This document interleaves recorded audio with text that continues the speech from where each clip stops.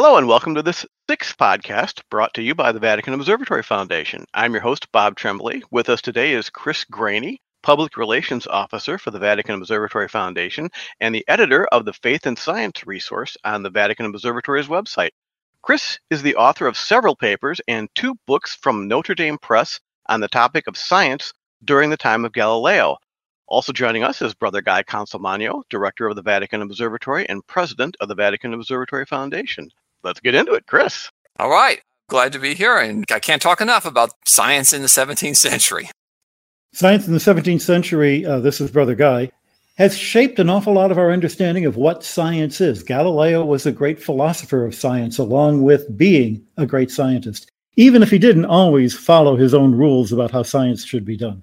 So one of the questions I have here is, what surprised you most about Galileo and his history? Well, I think what surprised me the most, and here's how I got into it. I was studying philosophy at the Loyola University in Chicago and living in a Jesuit community with a historian who was teaching a class about how to do history. This was a seminar for seniors who were going to be history majors. And it's not just this is history, but this is how you go about learning history. And he used Galileo as the example because he says, Galileo, there's this wealth of primary literature. You can read what Galileo wrote. You can read what his opponents wrote. There's another wealth of secondary literature, people describing and put it into context. And there's what he called tertiary literature, the sorts of things like, the Bertolt Brecht play that everybody's familiar with the theme, even if they've never seen the play, which often has nothing to do with Galileo and everything to do with when Bertolt Brecht was writing the play. And he said that the contrast of the 3 are great, but Guy, come on along and maybe you can add some astronomy. The thing that shocked me the most about Galileo was how familiar he felt. Even though he didn't have our modern understanding of what science was, even though he didn't understand that science tries to show rather than prove, and that science is always open to refinements and saying, maybe I was wrong, which Galileo was never open to saying, what he was a popularizer in the same mold as, Carl Sagan or Neil deGrasse Tyson, with the same benefits and the same flaws. There are probably a generation of people who got interested in astronomy by reading Galileo's books when they were kids and wound up with a lot of misconceptions about how astronomy works, just as, I've got a lot of friends who learned about astronomy from, in my generation, it was George Gamow, 1, 2, 3 infinity. And the thing I've noticed is that the people of Gamow's generation back in the 50s hated Gamow, but the people my age who read him as a kid thought he was wonderful. On the other hand, in the 70s, we were really jealous of Carl Sagan and made fun of him behind his back. But the people who were kids when Sagan was on TV are the ones who became the astronomers of the next generation. And this is a pattern, this sort of popularizers who make things too easy get a lot of grief from the people in the field and yet are phenomenally important to generating the field. And Galileo was just like that. I think what I've found most surprising is echoing what Guy said, but in a different way. I learned about the Galileo story as sort of this scientist stands up against, that Einstein has something about that he wrote about here's a man who stands up for truth against the hosts of those in clerics' garbs who would keep everybody in darkness or something like there's some sort of thing like that he says in a famous introduction to Galileo's dialogue on the 2 world systems. And what surprised me is when you actually start reading the works of the people who opposed Galileo, just how dynamic and fascinating a scientific debate was going on at the time. In fact, it was very much not like that it was just an outstanding example of people debating a scientific question. Is the Earth moving or is the Earth not moving? And there will be references to Scripture because, there's sort of an idea that if you can't decide this one way or another, we're going to stick to our, traditional interpretations. But the bulk of it is what's being observed through a telescope. How do we interpret this? What can you do with it? What can we physically expect if the Earth is rotating? And there's great stuff on both sides of this debate, which the fact that it's sort of taken on this mythological good guys, bad guys tone is not really, I don't think, that good, because I think it has set up a paradigm that people look at to sort of cloak themselves with whenever they're standing outside the norm, right? They say, well, you can always say, well, I believe that, little green men live on top of Mount Everest and they're running the world. And all the scientists are against me, but I'm like Galileo. I stand up and tell the truth. And I think that is a problem that science faces, that it'd be better for science if people understood that, no, from the very beginning of modern science, it's been dynamic debate, arguments on both sides. Here's how science really works. If you have a really stupid idea in science, it actually doesn't tend to hold up very well, because the evidence will go against you. So to see this dynamic debate in play, something I wish more people understood. One of the great resources I could recommend to people, which I got from this course, was a book put together by a historian named Fiduciaro called The Galileo Affair. And the bulk of the book is all of the key writings translated into English, including the transcript of the trial. And you can see that Galileo was not fighting these. He kept trying to squirm to get away to be able to sell his book again, because that's how he made money, was by selling books. So that was one of the questions I was going to ask you. I'm glad you brought that up. What are some resources for educators to help teach the story of Galileo correctly to their students? I would start with that book, The Galileo Affair. And then of the many different biographies I've read, the Heilbrunn biography, I think is pretty up to date and I found very readable. There's a nice book called Galileo in Rome by Shea and Ardigras that tells of Galileo's interaction with people. It's a more human story, because my interest always tends to be for the more scientific and technical stuff. But nonetheless, I will caution that it is very difficult to find something that gives why do we care about Galileo? Okay. I mean, did the church condemn him? All right. Was he excommunicated? Okay. Well, first of all, he wasn't excommunicated. He was condemned. But you know what? I'm working for the Vatican Observatory. I don't want to say that the church does a bunch of stupid stuff. But you know what? The church is run by fallible human beings. They've been a big, powerful organization. They've stepped on people in time. It's not a good thing.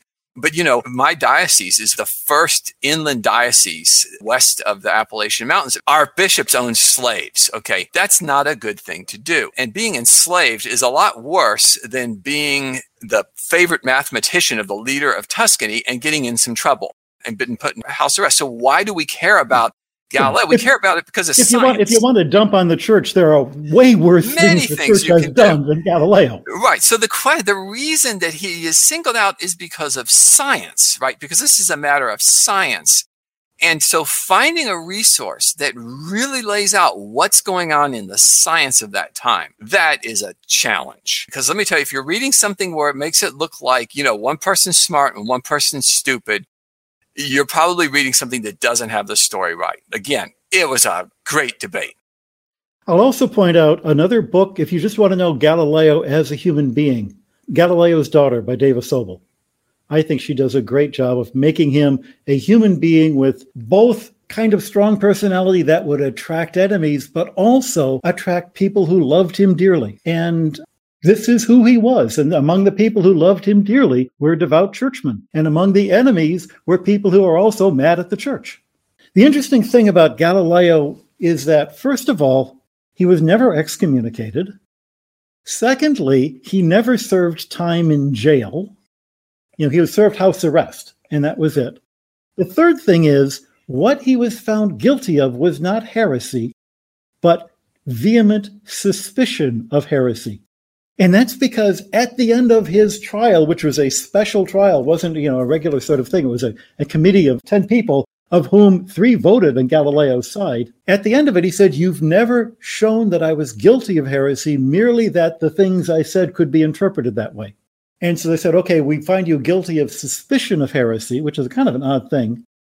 And then his famous statement when he says, "I'm sorry," he says, "I reject anything and everything in my work that is contrary to the teaching of the church," without specifying any of what those things might have been.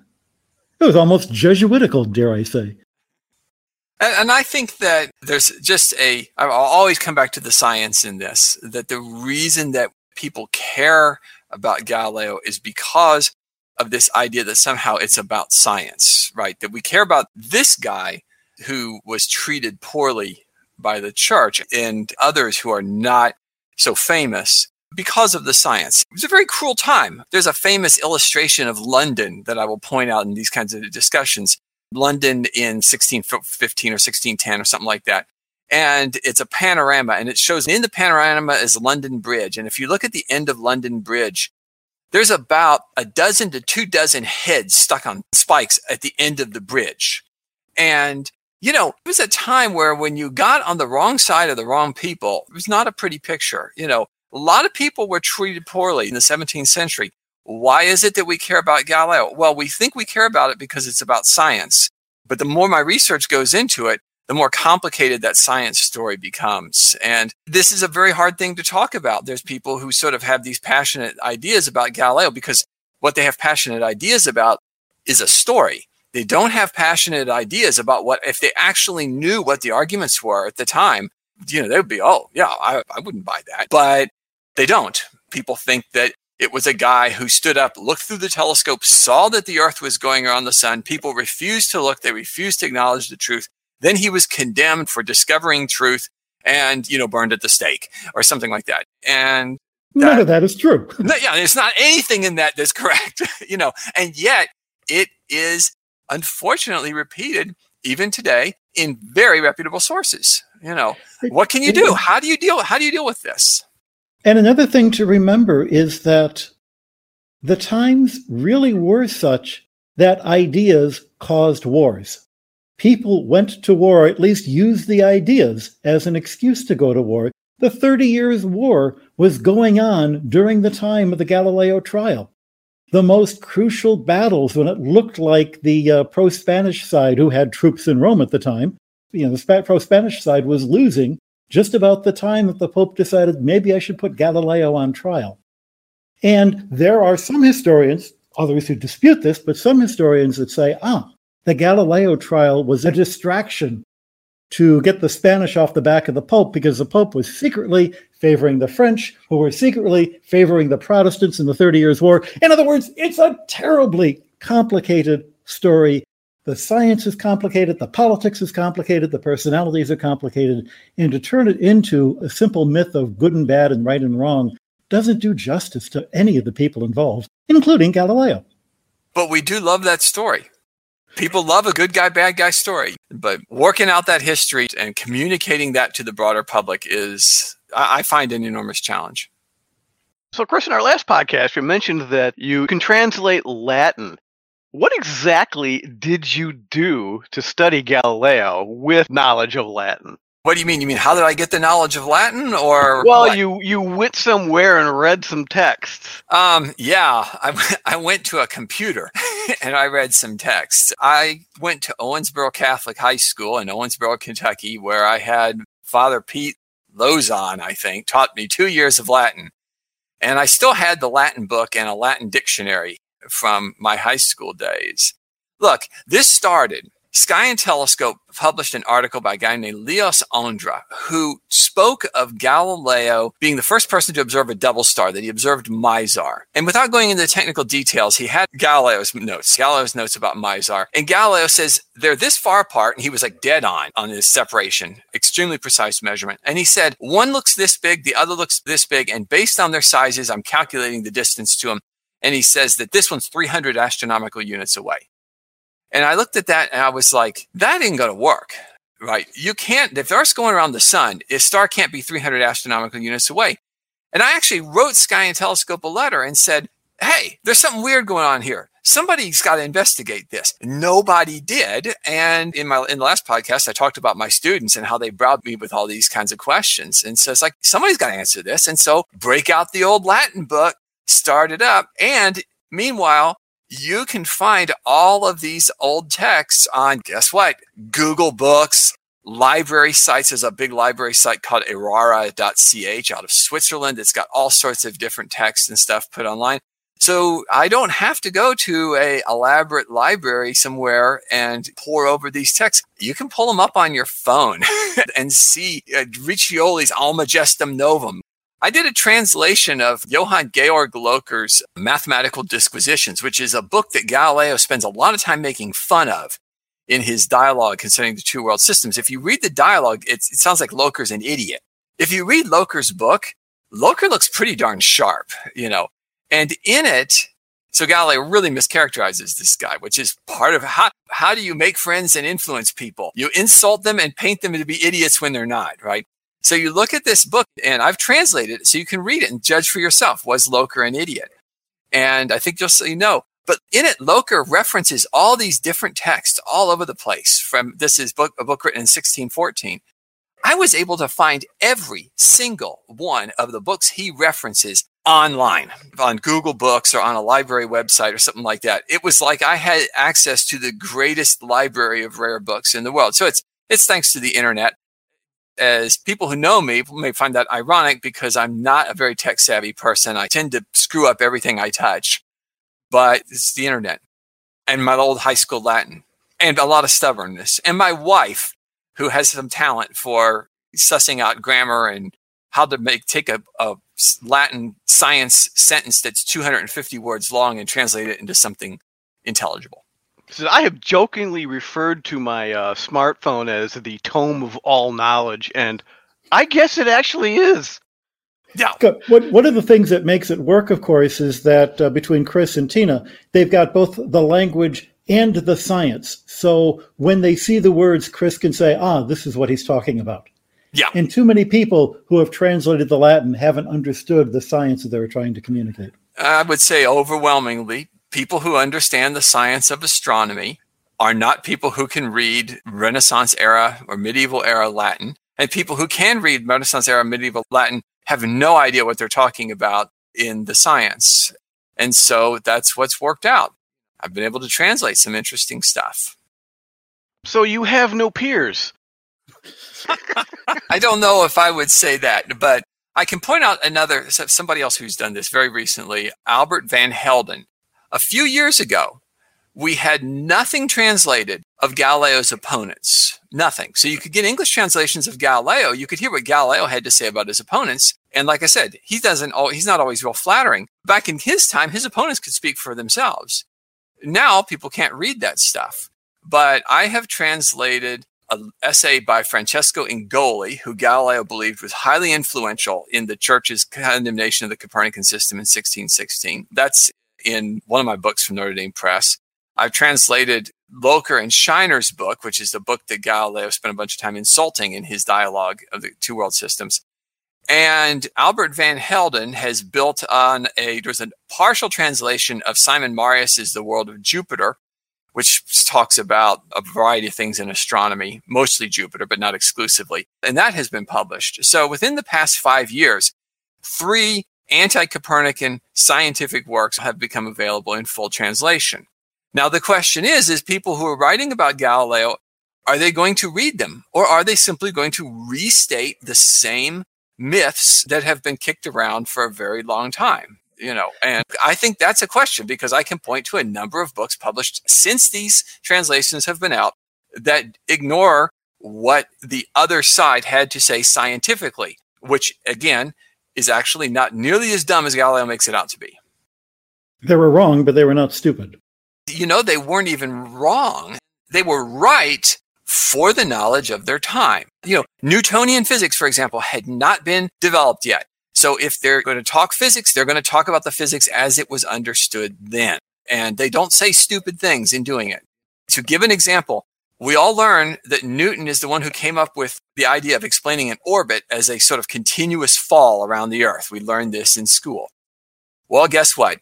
Loker and Shiner, they do not agree that the Earth is going around the sun. Nevertheless, they come up with a physics to explain under Aristotelian logic how Earth could orbit the sun by purporting that it could be like a perpetual fall. So they're there over 100 years before Newton is. So I have a question. You mentioned Galileo looking through a telescope, right? Weren't they spyglasses at the time? He can't have been the first one. I mean, they were used on sailing ships all over. Some schmuck must have looked up at the moon and said something about there's got to be a reference somewhere. Well, it's kind of interesting because we actually have Galileo's lenses and, his telescopes. They're in the Galileo Museum in Florence. A couple of things that Galileo had going for him was he was at the time working in Venice. And even then, Venice was the center of glassmaking. In order to have lenses that work, you've got to have good glass that is uniform from one end to the other, that doesn't have bubbles in it, that doesn't have things interfering. That was rare at the time. You have to have enough glass that if you try to make 100 lenses and, 90 of them don't look very good because you're still figuring out for yourself how to grind a lens. Okay, everybody listening to this podcast, you're so smart. Do you know how to grind a lens from a blank piece of glass? Right, using hand tools available in the 17th century, have a good time of doing that, Yeah, and it's not on the internet. You can't look it up. You got to figure it out for yourself. That's it for this podcast. I'd like to thank our guests, Chris Graney and Brother Guy Consolmagno. I'm Bob Tremblay. You can read posts from all three of us and listen to our other podcasts on the website of the Vatican Observatory. Clear skies, everyone.